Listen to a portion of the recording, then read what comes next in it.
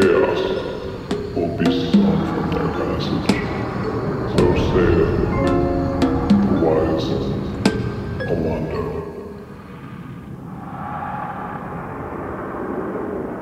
Welcome back to Mages and Murder Dads. I'm Cameron. And I'm Danny. And this is the only show that's dedicated to the Baldur's Gate series. We still have not checked to see if that is true. This is episode 23, and today we're going to be talking about the Bridge District. Yep.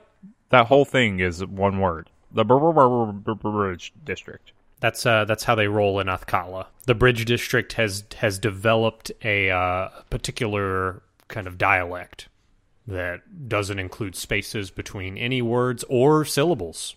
They just say all syllables at once. So, like, what I just said would translate to just like... It also compresses time. Mm-hmm. Brr. Yeah. Much more efficient, I'll be honest with you. It seems. Here at the top of the show, you can follow us on Twitter. Both me and Danny have a pretty strong Twitter presence. You can go down to Danny's Twitter to see his pinned tweet. Pretty solid joke. You should go check that out. Hot takes. Very hot take. A very hot take about Toriel. You can also like us on Facebook. We have a pretty happening Facebook page still. I say this every episode, but it is still true. You can like and subscribe to us here on YouTube, and you should hit that little bell button that's somewhere on this screen. I don't even know. I don't know. Yeah, where that if you want to find is. it out, I'm sure that your other favorite YouTubers have already really beat that over the head for you. Yeah, hire a guide to find it for you. Go to a YouTube page that is dedicated to showing you where the damn bell is. Subscribe to that, hit the bell, and then come back here and hit the bell after you've watched 2 or 3 tutorials. Fly to Nepal, hire a Sherpa, get to base camp, then ask where the bell is. They'll know. And then after you finish your climb, come back, hit that bell. Hit the bell. Shout out to the subreddit and all the commenters there and here on YouTube. We got a real good crowd. We've had some real ass conversations over the past little bit. Had a pretty strong and hefty debate on Reddit about the different versions of D&D. That may be some content we put down the pipe. Yeah, let us know. This is just a little thing at the top of the episode, but let us know if you think you would listen to a 5 or 6 episode series of us talking about the different versions of D&D. We have in fact played all of them. Yep. To more or less, or to greater or less degree. So if you're interested in that little video series, a little short form, maybe a Patreon exclusive, let us know. Fun times. Speaking of Patreon, you can support the show there. You can click on that link. So, Danny, we've really let it slack when it comes to the big questions in life. Yeah. Early in the days of Mages and Murder Dads, we were doing, the big stuff. What's the meaning of life? What is Thaco? What is Elminster up to right now? What's the best beverage in any tavern on the Sword Coast? Those kinds of big and important questions about the realms. So today, I think we need to return to that. I think we need to return to a big question. What is the best school of magic not featured in the Baldur's Gate franchise? So I think it's the big, what is it, 9? Maybe 8? 8 schools? I think there's 8. Yeah, 8 schools that are in Baldur's Gate now.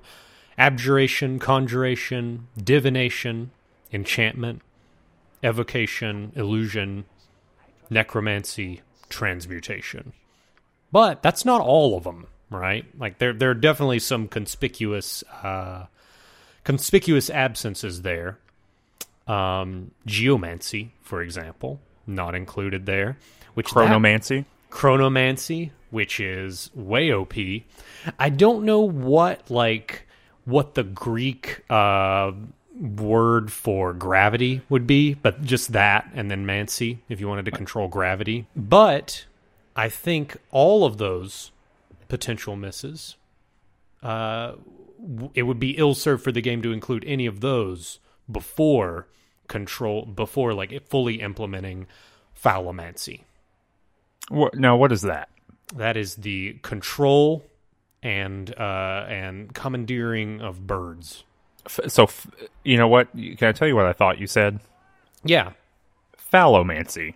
Mm-hmm. Like Phallo Mancy. And I was really waiting to see how you might incorporate that in a family-friendly way into the show. No, God, no. Why would anybody want to do just dick magic? So you're saying, instead of that, phallomancy, aviomancy, perhaps? Avia just kind of flying. What's ornamency? Ornomancy, yeah. Ornamency. So what would that look like, you think? I think that you're doing things like creating large golems out of swarms of hummingbirds. I think you got like tensors floating discs, but it's just like several hawks. They're just kind of almost maybe in one body, just a bunch of wings. And you've got some real like summoning wise old birds like flamingos and owls to help you solve riddles. So it kind of seems like what you're saying is that ornomancy, ornithomancy, whatever we've come to here, or phallomancy is kind of like a substrate of magic. It kind of undergirds all other. You could subvert divination by summoning a wise bird. Sure. Instead of conjuring a monster, just conjure a monster made out of birds. Well, you're not conjuring, you're aviomancying or whatever. Sure, that's right. Mm-hmm. You're invoking phallomancy to pop them up. We would really have to like reorient all of our language around that. Yeah. What if it's not the weave? What if it's birds? So you want to explain the weave really quick? we have not talked about that a single time on this podcast. Yeah, which is interesting. So in different campaign settings in Dungeons & Dragons history, there have been different kind of explanations for what magic is, what arcane magic is. And in the Forgotten Realms, the explanation is the weave. And it's basically kind of the pseudo-quantum mechanics of the Forgotten Realms of Toril, that everything is held together by this substrata, and that is magical energy, and by understanding the way the weave works, that is what makes arcane magic, specifically like wizards. Although, it's a little. I've read conflicting reports on whether like sorcerers are tapping into the weave, right? I'm unclear not sure about that. Yeah, a little unclear, but definitely wizards are like they're basically little quantum physicists, right? Like they understand the way things work, and if you can just like study the weave and figure out how it flows, then you can control it. And it's also literally the god of magic. Like, the weave is the goddess of magic at the same time, which is confusing. Sure, but, both a spirit and the son and the father. Mm-hmm. And you know what? A wizard did it. In both cases. Just like it's both waves and it's particles. That makes roughly as much fucking sense. Let's face it. No matter where you are, you're backing yourself into a corner of just absurdity. So it might as well be wizards and weaves. Mm-hmm. That's the name of our other podcast. That's about spirituality and science. There you go. Wizards and weaves. No one steal that. Please. It's gonna take us a while to get around to that, so please just respect we're calling it. Oh wait, hold on. So the weave is just a bunch of like phantasmal birds? We didn't knit that up. No, that would be the implication, right? Like that's why phallomancy, ornithomancy are the kind of superior schools of magic, because you're getting down to like the foundational level. Mm-hmm. And it's birds. So I'm really surprised you didn't come to this. My idea. Musclemancy. Ah, yes. I too have seen that little webcomic. Wait, hold on. What? You haven't seen... There's a really good webcomic, which we can link to it, perhaps, and it has the artist name on it. So I'm blanking there, but it's a hulking man in a gladiator pit with a horned helmet. And he's saying, I, the amazing, something or other, am going to slay you. And like people are like, huh? And he says, I cast magic missile. And he throws a fucking spear into one of them. And they just die. And then he says, color spray. And he cuts one in half. And like blood erupts from them. Right? Chain lightning. And he's just like punching a person. That's muscle magic. That would not be what I was going for. Can I tell you about the muscle magic I was thinking of? Sure. Picture in your brain the original printing of the magic card, Force of Will. Yeah. It's a wizard. Hulking with muscles. Just ready, rip-roaring, ready to go. And Force of Will, those in the audience might remember, is straight up a counterspell. Whatever you want to do, this hulking wizard says, nuh-uh, not on my watch. I'm gonna flex. I'm gonna flex so hard it shoots your spell out of existence, and that's what happens. So like that's the kind of muscle magic I'm into. It's direct counter magic to all. So you're gonna conjure an ogre. I'm not gonna slay it. I'm gonna flex so hard it zips out of existence again. So the muscles are still controlling something actually magical. You've got an illusion. You got a great white shark coming at me, but it's an illusion. Flex my muscles, it disappears. It's just kind of jiggle your pecs, and it boop, it's gone. No, that's a glutes situation. You flip around. Each one has a specific muscle configuration. So every muscle group corresponds with an individual school of magic. So which muscle group is ornithomancy? I think they might be incompatible. Yeah, like in ontologies. Like these cannot be in the same universe. Yeah, mutually exclusive magical universes. Yep. Well, leave it in the comments if you've got a better school of magic that is not featured in the Baldur's Gate franchise. I think it's going to be rough. So what did we do today? What did we do for this episode, Danny? Well, we kind of took on the mantle of some meddling kids, if you know what I mean.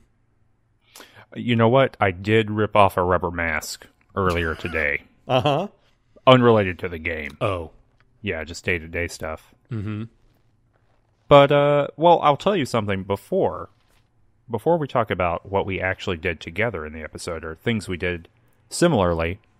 After that rousing story you told during last episode about your Celestial Fury sword. Yes. I ran in there, and I went and got that damn thing. Yeah, it's so good. Did you kill the slavers? I killed the slavers, and I killed the monsters that you ran away from. You killed the Glabrezu? I killed the Glabrezu. I killed like a djinn. There's like a djinn in there. There's a few things. I killed them all. I did it. I think I just cast Cloud Kill.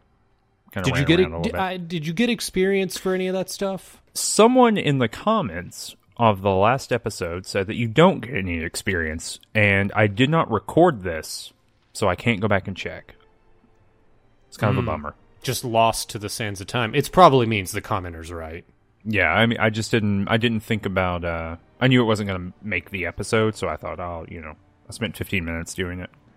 So, who knows? I do like that guarded compound, though. That's a cool little zone. So, we went to the Bridge District, and there's a guy at the opening of the bridge. Number one, when you show up. His name is Lieutenant Aegisfield. Terrible name. Well, there have been worse. Shieldfield. I don't even know if we are able to really throw much shade at Aegisfield. I think we can, because we know that there's at least one person in the world with a perfect name, and his name is Belt. So, get at me, Baldur's Gate designer people. Why can't you replicate that? Why can't everybody? Belt, shoe, tunic, pants, leggings. I can come up with that all day. Eventually you get to the sequel and it's wallet chain. Oh, you think wallet chain is going first? Hat feather. Hat feather. So what does he tell us? We've got a real Jack the Ripper type situation going on in the Bridge District. He actually says that verbatim. That's a quote. We've got a murderer, and at first the protagonist, you can kind of be like, well, what's the big deal? There's people, like 1 billion people die in Baldur's Gate every month. And he says, oh, but it's not like all those other murders that are done for reasons like greed or ideology. Justifiable, real reasons you might murder. Real reasons that people commit murder every day, including me, as he cleans the blood off of his longsword. No, these are just like homeless people, vagabonds, some of the most vulnerable people in the city. They are not even being robbed. Like, there's no evidence that a mugging took place. They're just being killed, and they're being skinned. You know, I really wonder, because that is exactly how that conversation goes. And I really wonder, how do you know that a beggar on the streets of or Athkatla has not been mugged? Like, are they sitting on hundreds of gold pieces? Yeah, they're just they're searching the body, and they're like, geez, this guy has 50,000 gold on him. And not a single piece looks disturbed. Or they have a little note in their little shirt pocket that says, I am carrying 5 gold on me right now. And they check the pocket, and sure enough, 5 gold. Aegisfeld is like, all right, let's see, 1, 2, 3, 4, and 5. That's it. Yeah, not robbed. Okay. So what did Balthazar say? So Balthazar says, hey, I'll get to the bottom of that. That seems like a problem. Did you get to the bottom of that? I also got to the bottom of that. There's a couple ways to get to the bottom of this. I think I did it wrong.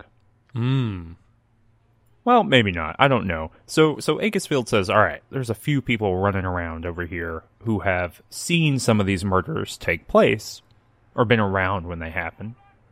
And so you should go ask them what's up. So there's a woman named Rose, kind of a lady of the night.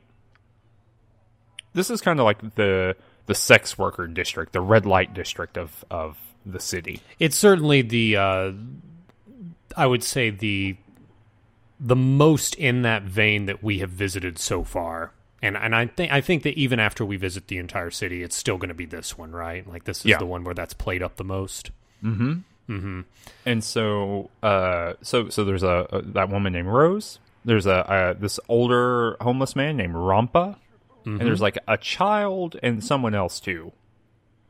Yeah. So you can go talk to those people, and one of them, like Rose, will give you everything you need to finish this quest if you just speak to her. Yeah, I talked to Rampa, and he was like, "Oh, he said the guy ran by me, Jack the Ripper, fake Jack the Ripper, fantasy Jack the Ripper, ran by me, and he dropped some skin. Ooh."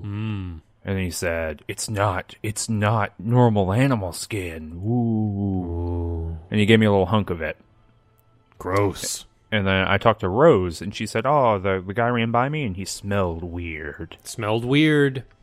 Smelled like some kind of berries. And so she said... that was the closest analog she had. And when I asked her, well, what do you mean these kind of berries? And she'll point across the way, like literally 5 feet away, to a merchant named Bell Dalemark.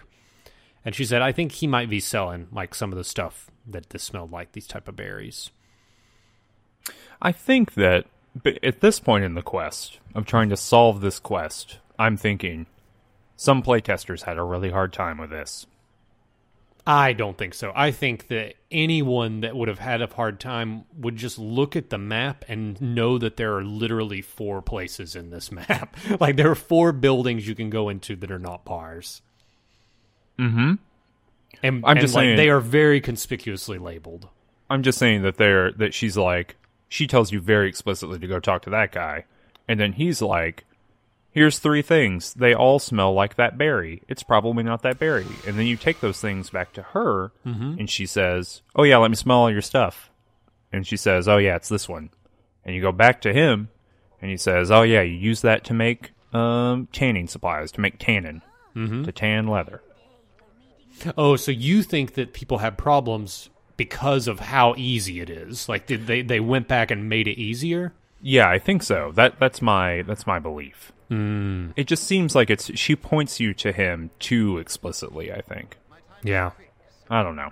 It's for a game that is like deeply unforgiving sometimes when it comes to quest design. It's just a little bit too easy. Well, also, I think it may have been a missed opportunity to include a berry person, right? Like it would have been nice to include somebody that could be falsely accused. A berry salesman. So at the end of this, normally I don't.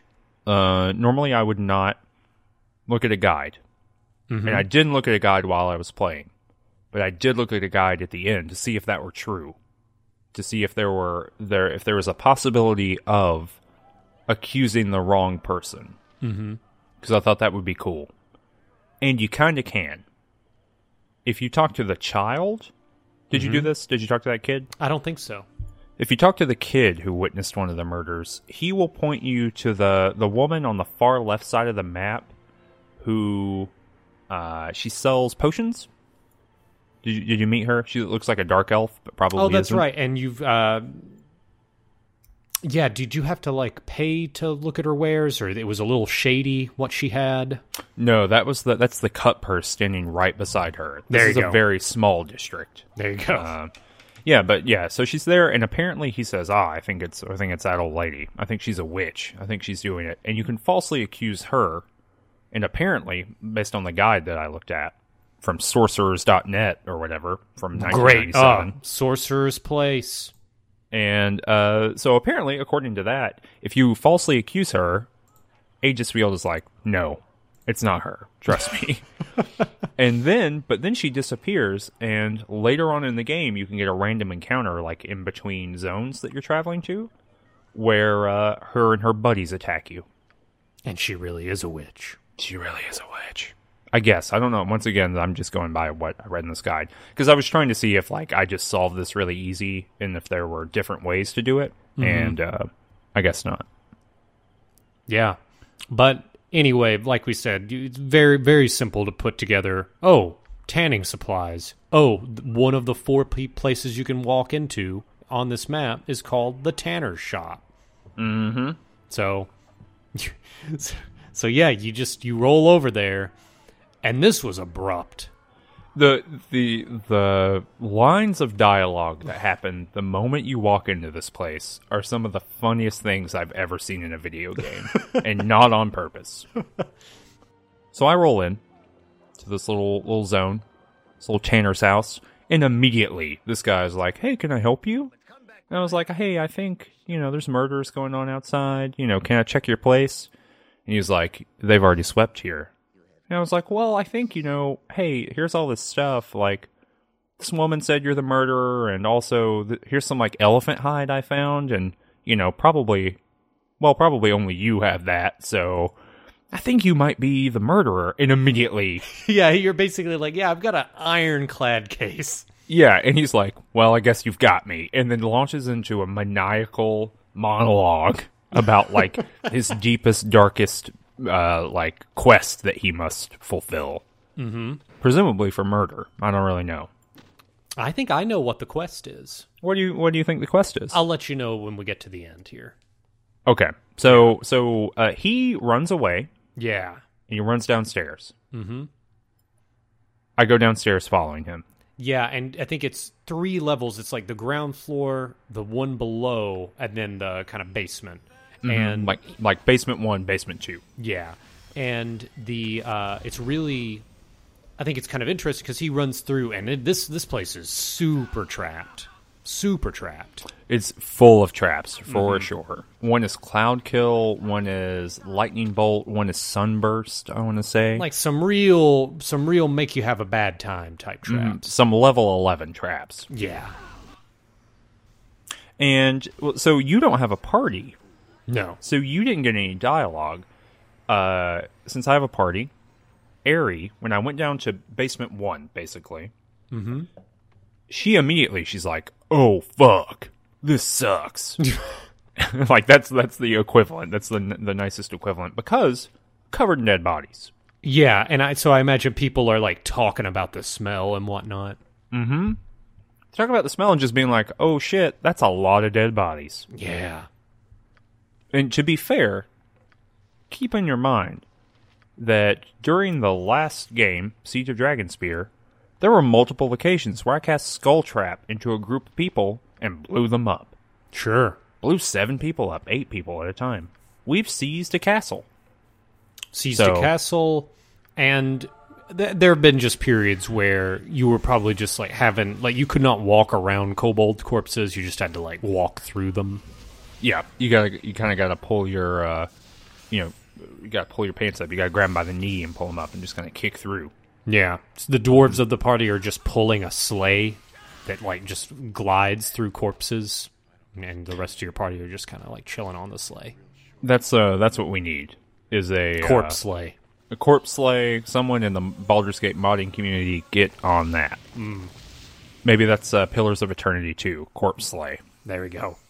Also, the name of my metal band. Mm-hmm. So yeah. So, and we go through that, traps everywhere, we zip through there fairly easily. I have Yoshimo, and during this moment, as soon as I zone in to Basement 1, I can see him. And I can, like, shoot a couple arrows at the Tanner, whatever his name is. Mm-hmm. But I can't kill him before he gets to Basement 2, the sub level. And I wonder, and people at home who are listening to this, I'm sure someone here has done it, let us know if you can kill him before he escapes. Because it took me a minute. I had to stop. I had to undo all these traps, and then I went to basement level 2. Mm-hmm. And it's an ambush. It is an ambush.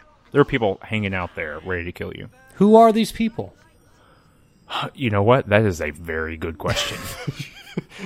I can tell you the what. Mm-hmm. What are these people? There are a couple ghouls. Mm-hmm. Eaters of the dead. Sure. Eaters of the dead, right? Yeah. They eat corpses.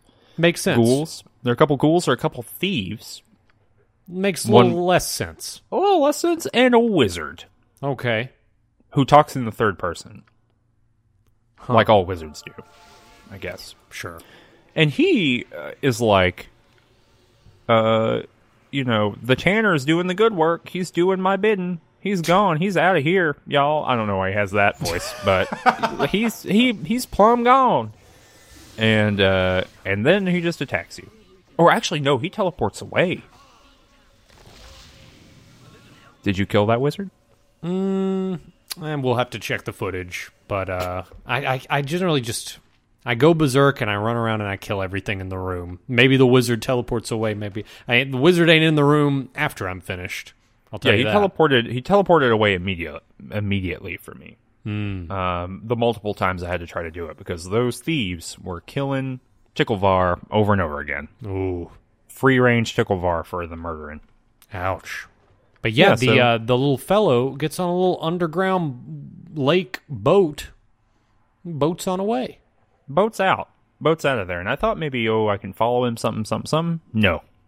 Impossible. Yeah. No one in my party knows how to operate a boat.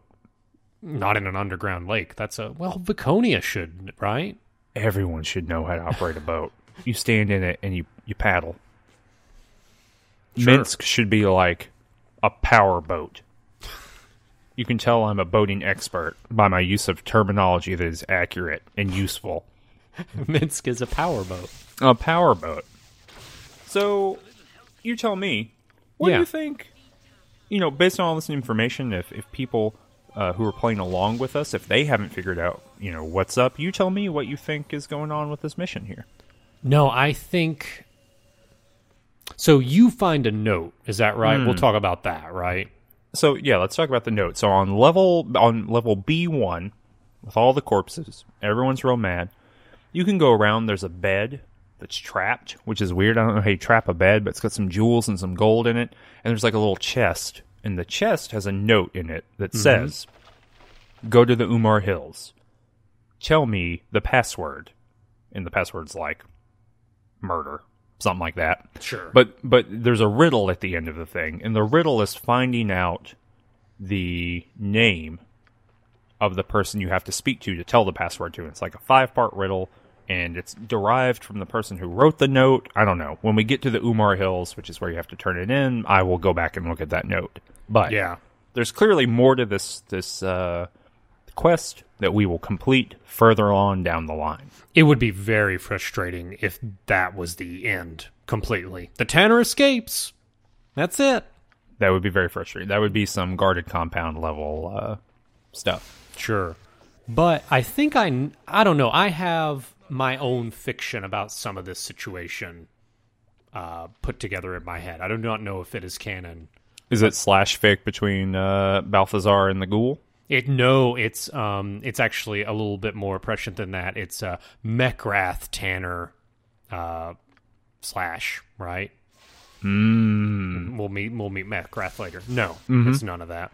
I think that the Tanner was very close to creating his masterpiece, and like that's what he was intent on doing. And I think that other kind of beings and entities in the world were helping out the Tanner or assisting him because of his creation of this nigh masterpiece, right? And that masterpiece is the human flesh armor. Did you find that? No. Where is that? The human flesh armor. So when you're on the I think it's the first basement 1 level. There's that chest where you find the note, right? And it's kind of like up in the north, kind of the northern wall, right? In that chest, and there's a bed close to there, right? Yeah. And you can, when you highlight all containers, the bed does not highlight, but you can click a little bit under the bed. And What? Yeah, and there's a hidden container, which is very surprising to me that this game includes hidden containers. Right? Yeah, this is not something, as far as I know, correct me if I'm wrong, but I have never encountered that anywhere else in the rest of the game. Yeah, no, neither have I. And the fact that this exists now makes me... It's almost a little disconcerting, right? Because there's an element of, hey, you don't have to hover your mouse everywhere. You can hit, Alt, or you can hit that little button in the bottom right, and it'll highlight all containers, so you don't have to worry that you'll miss something. But no, this breaks all of that. And there is basically just leather armor, and it's like +1 or +2 or something. It's not that impressive, the human flesh armor. But later on in this game, you will... And also, let me say, the human flesh armor is only wearable by evil people. Of course, yeah. Sure. You don't want every Tom, Dick, and Harry wearing the human flesh armor. Exactly. But later on in the game, you will acquire an item from a very difficult and unnecessary fight. And the only use that item has, to my knowledge, is to be combined with the human flesh armor in a crafting situation. And if you were to do that, the human flesh armor becomes one of the best pieces of armor in the game for someone that can wear it. Yeah. Mega evil armor. Mega evil armor. Well, neither of us can wear that, right? Well, that's what we're both saying, but I know for a fact, and this may be too much spoilers, there's more than a few ways for your alignment to change in this game. We'll leave it at that. Okay. Well, we'll figure it out. Okay, well, so that's that kind of quest line on pause for a little while. Yeah, we're not rolling to the Umar. We're not letting a Tanner decide that we're going to the Umar Hills. No. We do that on our own time. Absolutely. So how did you get the quest for the Sigil Troop? I was in the inn so there's a troop that's performing in the basement, right, of the Five Flagons. Five Flagons is a very famous inn. I guess it gets mentioned quite often in the Forgotten Realms stuffs. Yeah, no, a real mainstay in the fiction. And I was doing my regular Balthazar thing, talking to everybody, seeing if there's any quests or whatnot. And I find out that there's I think the bartender recommends that I go down to the basement to look, right? So I do. And I go down, and there's a performance going on. And the performance is terrible, because there's this character that has understudy in his name, I believe. His name is Biff the Understudy. Exactly.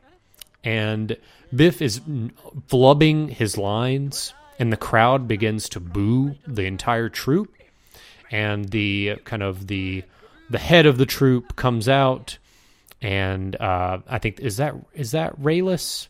Yeah. This person named Raylis Shy. Mm-hmm.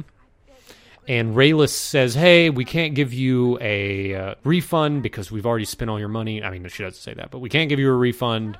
We will we'll let you know when we're ready to perform again. And also, if there's any adventuring types, I've got a quest. Like, she literally just says that. Yeah. Mm-hmm. So I talk to him afterwards, and I say, "Hey, I'm not angry about missing the performance. I'm an adventurer. I want the quest." And they let me know that they one of their little friends in their troop has been taken prisoner, has been kidnapped. So it's interesting that that's how you get the quest. So if you remember back in the last episode, sure, at the very end, where I said that a messenger had come from the circus from Quail to tell Aerie to come back. So I went to do that. So after I do the Tanner quest, I was like, I have no idea what the hell to do. So I was like, I guess I'll go do a party member quest, because I didn't know what other content to do for this episode, and I knew you wouldn't be doing that. So I thought, okay, great. This is my own little piece of content.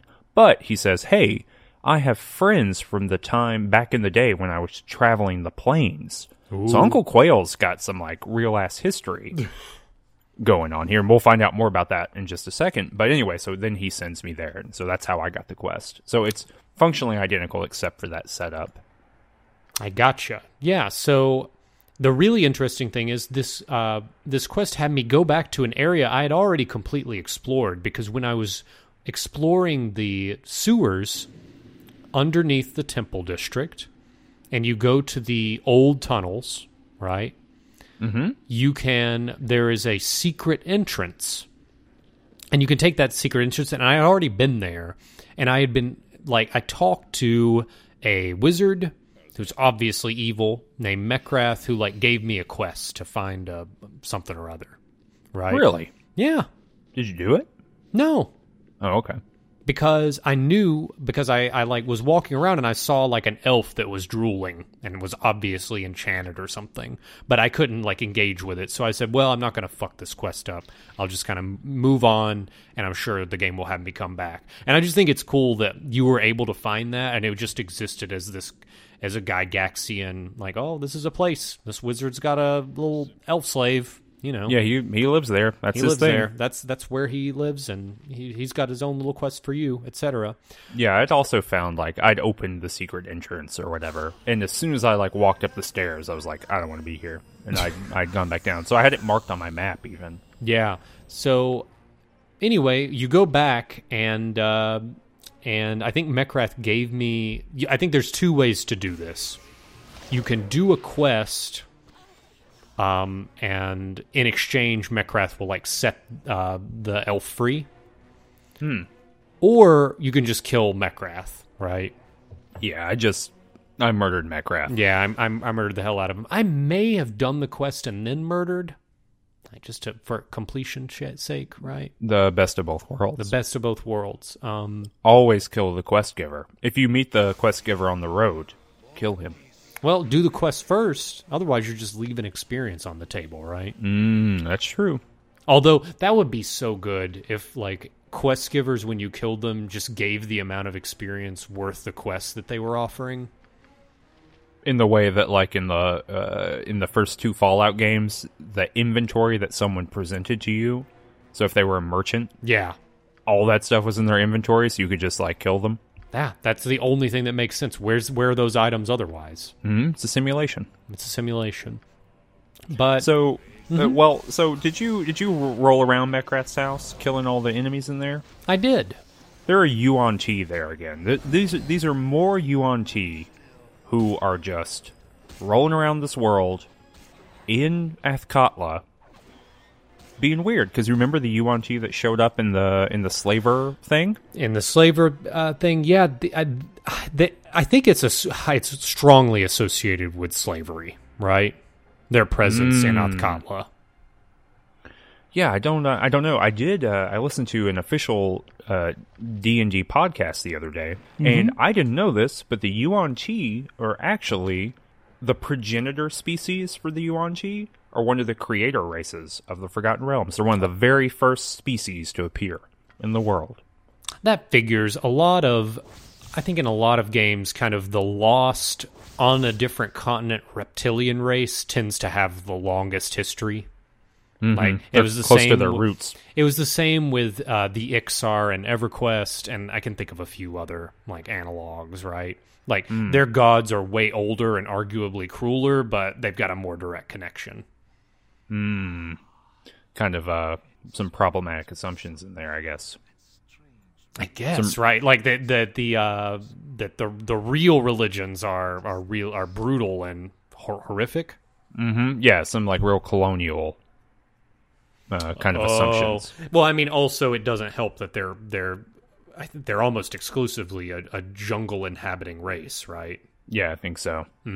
At least I think in EverQuest, the lost continent of Kunark was a geographically diverse, kind of ecologically diverse. It wasn't just a jungle continent, but you know.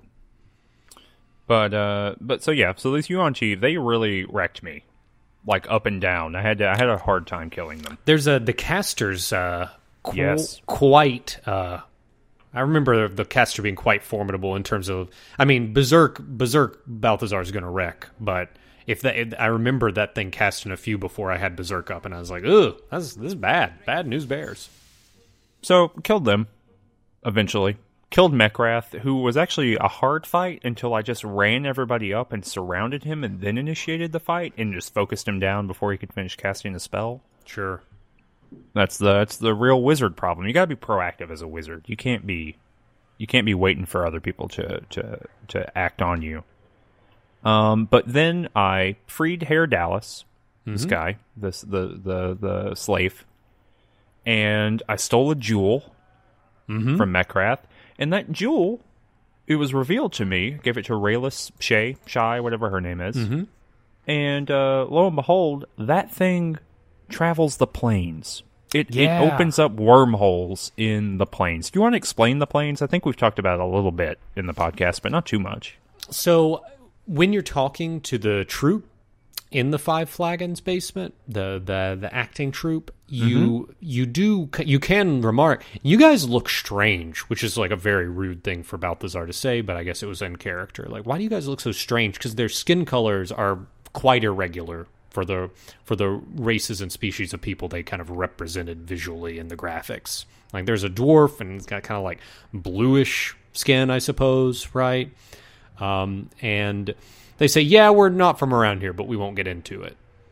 But I don't know. How do you even like really get into the plane? So I guess the cosmology of Dungeons and Dragons as of 5th edition, and it was the same way in 4th edition, is that Faerun, or wherever the setting is, like the main stuff, that the mud farmers and the taverns with the bar fights, that stuff takes place in the prime material plane, which is basically, like, one way to think of it is the intermingling of all these kind of platonic planes into one melding pot, right?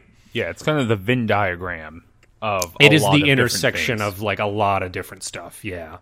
And you have things like the Feywild and the Shadow Plane are kind of like dark and kind of a dark necrotic version and a filled with life kind of version. There's the Abyss. You also have, you've got the elemental planes, which are kind of the prime elements and they're primordials that live there, right? And then you also have kind of the planes which represent the alignment, like the alignment chart, the 9 alignment charts, and you've got everything from the Abyss, which is like chaotic evil. You have kind of like where the devils and the hells, where the devils live, which are lawful evil. You've got kind of a Valhalla type place for chaotic good. All There's of that a big stuff. chart. I'll find the chart. Yeah, and we'll overlay it. But yeah, so these folks are traveling the plains, and they've been to Sigil, which you know what Sigil is, right? Sigil is the City of Doors. Ooh. It is a city kind of that's also at the intersection of a lot of different planes, but kind of in a more 1990s way. Like they all intrude, and what is real and what is unreal is kind of unclear, and you can make your way from the Prime Material plane, or from Toriel, or from Greyhawk, or any of the other kind of like big campaign settings, Eberron, and you can find your way to Sigil. And you'll also go to a bar, and there'll be like an angel and a demon like having a beer. It's just kind of a crossroads of a lot of different things. Yeah, like and there are gods a there, point. and they wreck your shit all the time. 100% of the time. Mm-hmm. But yeah, these are interplanar travelers. Sigil is where Planescape takes place. Yeah.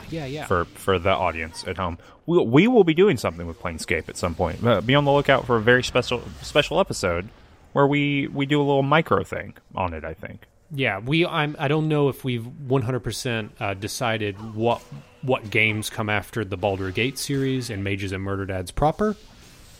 But we're definitely going to be doing some Planescape content soon. A little fun thing. But yeah, so they use their little gym, and they say, hey, we're doing it now. We're getting the heck out of here. And they open up a thing, and lo and behold, a bounty hunter shows up. Boba Fett, the Boba Fett of Faerun, shows up. An interplanar bounty hunter. Kind of the Wile E. Coyote of Sigil. Just more competent. I don't know, based on what occurs here. So he shows up, and he's like, hey, I'm taking all y'all prisoner. You're all on the run from a guy named Lord Duke Darkwood, which is, I actually went and looked Duke Darkwood up. So he's a duke in Sigil. He's like kind of the ruling class. He comes from Toriel originally, and kind of, basically the thing that I read suggested that he was someone's character in a campaign, like a designer who had completed a bunch of stuff, like a bunch of the major missions or modules of D&D, and so like that's his backstory, that he like cleaned out the demon web pits and all kinds of stuff like that. Oh man, that had to take a big old duster. Yeah, so he retired, quote unquote, into what do you call it? Into Sigil. So anyway, you find out that they've pissed off this dude because they wrote and performed a play that was a political satire. Yeah. And it was so scathing, it burned them, it just roasted Duke Darkwood so hard that he was like, I'm killing your ass across the universe. Mm-hmm. And so they ran away, and this bounty hunter came to get them. So he summons up a bunch of monsters. He summons up like an elemental, a fire elemental for me. He summons up some Quasits, which are little imp-looking dudes. And then he sucks everybody's soul. Like, I kill all those, and he sucks Rayla Shea and Hair Dallas and the little blue dwarf, all those people up through the portal and into like sky hell. Just a planar pocket, basically. Mm-hmm. Like that's ruled by a Cambion. Yeah, so between the planes, there's just a bunch of nonsense, basically. Like a lot of chaos and sometimes even void. Mm-hmm. It's just Calvin Ball up there. Yeah, and I don't know. I rolled in, and I was just all out of bubblegum, and it was just a bad day for all these people. In the first fight, I picked up a pair of like paws of the cheetah, the boots of speed, and Balthazar is just, that was one of the, like, being able to engage a spellcaster first and quickly and like get around the front line is one of the few like elements of strategy left in this game where I'm like, what, level 25 or something now. Oh, really? Yeah. Also, I misspoke. The maximum level is 40 and BG and BG Throne of Ball. So dang. Still got a ways to go. But anyway, these boots of speed are just like, Balthazar's able to get in people's faces so quickly and start interrupting spellcasting. It is good. So you do that. Yeah, there's all kinds of weird, like, you can pick up that. You can pick up something called, like, the Pixie Poker or something like that. Yeah. Not the name. But it's like when it hits people, it puts them to sleep for one round. It's a +3 dagger. There's a bunch of, like, interesting little magical weapons here in this first fight. But yeah, these are just like bounty hunters, like interplanar bounty hunters, and you fight them, and they say, or then I talk to a thrall, like a guy who's like mentally enslaved, and he says that to the east there is a demon, and that demon has the key to the enslaving thing, the mental enslaving power. So I can go defeat him, and that will reduce the power of the Cambion who runs this realm. Exactly. And that's the only way to get out of this realm, because the Cambion controls the teleportation magic to get you anywhere else. Mm-hmm. And that teleportation magic is controlled by, or is facilitated by, thralls, mentally dominated thralls. And there's who are some wizards. strange things that happen, like on the bridges in between areas. There are kind of these holes in the ground, and if you are there for too long, you will fall into an area, and all it is an unnecessary like trash fight with random monsters like minotaurs sometimes, right? Yeah, I literally like save scummed Sure.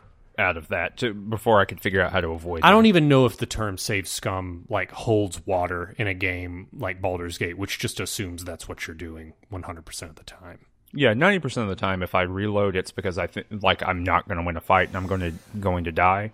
But in this case, I just didn't want to do any of these Sure. because there's like some Githyanki down there, and I was like, I guess I'll fight those guys. Not. So yeah, so there's like a wyvern who's like talking all weird to you. But yeah, I just kind of rolled through this. It was a little bit hard, but not too hard. Mm-hmm. And then I went and killed the Cambion, and he was very cool, and I also killed him.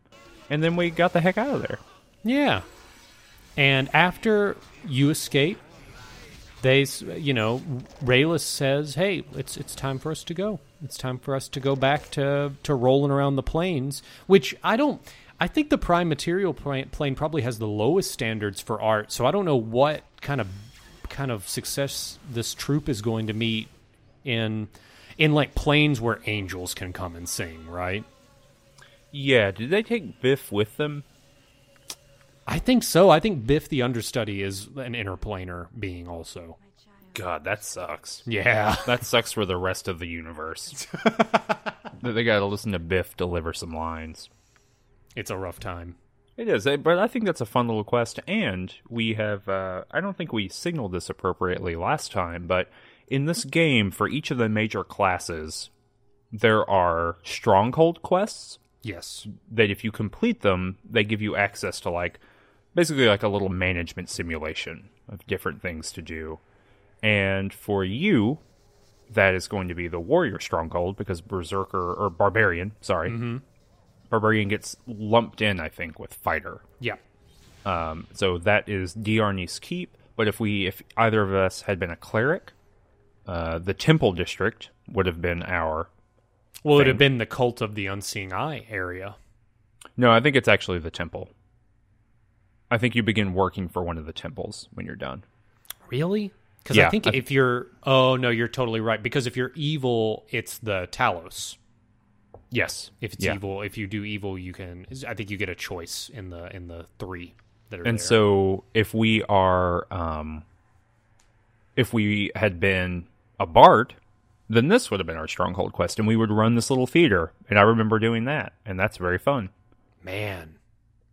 But mine will be the planar sphere. And I guess mine is Darnese Keep. Yep. Yep. That is you. So we'll see those later in the game. But Yeah. we're gonna adventure in the plains again. That's gonna happen again. Well, with that in mind, we've got a little bit of a quest to say go out to the Umar Hills, figure out what the heck's been going on with all that murder and whatnot. But what do you say about we take our first adventure outside of Afkatla to see what's going on in the Umar Hills? You want to do that? Well, I don't know if Faerun is ready, but Balthazar is. Balthazar's ready to do it. Yeah, I have some other stuff, some party stuff that you don't know anything about to talk about. Oh, man. I do. Here I have a list. Boom. You remember a couple episodes that said Jaheira and Aerie have like a weird mother-daughter thing? Yeah. Still going on. Jaheira, every time Aerie gets hurt, Jaheira is like, hey, don't get hurt. Viconia, mean as hell to Aerie. Makes fun of her constantly. Somebody might leave. Like Aerie might leave in a huff. That could happen. And then here's the weirdest one. Aerie received a critical hit. Minsk yelled, "I must protect my witch." Whoa. Mm-hmm. So he's having some, like, flashbacks. It's sad. I also saw Nira. You remember Nira, the wild mage? Yeah. Yeah. Did you see her? Yeah, she appeared in kind of a little random event in the Bridge District. A young magic user was being harassed by a group of people, and Nira came and gave that magic user a little talisman to teleport away. But Nira was like, "Oh shit, that was my getaway plan too. I didn't think about this at all," and then teleported us both somehow into like a random alley in between districts in Athkatla. And she said, "Oh yeah, meet me in a wild forest."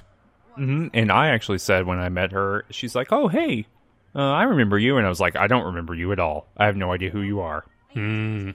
And she didn't care about that at all. So yeah, she said to meet in the wild forest. She wanted to show me all the wild mages that she had. She's like making a sanctuary for wild mages. So we'll do that at some point. That seems cool. Yeah, you retconned her out after she turned herself into a squirrel permanently, right? Yep. Mm-hmm. Out of here. But yeah, I think that's this episode. It was a deceptively small amount of stuff, but in fact, a lot of stuff. Yeah. We went to a lot of places. Went far away. I don't know how far away that planar bubble was, but it seemed far. That's probably the furthest we have been so far. Sure. So next episode, we're gonna do the Umar Hills, and we're gonna try to solve some mysteries. There's all kinds of stuff to do in the Umar Hills. I love it. It's fun. It's really fun. There's a dungeon there. There's all kinds of stuff. Yeah, all right, it's going to be a real rip-roaring time. It is. Well, okay, so until next episode, well, you should follow us on Twitter. You should hit like and subscribe on this video. You should do all the stuff that we said at the very top of this video. Clang the bell. Patreon. Clang the bell. Hit that bell. But don't hit it 2 times. Only hit it 1 time. So you get the appropriate amount of information. Hit it an odd number of times. Yeah, every time. Well, goodbye. Ciao. Alando.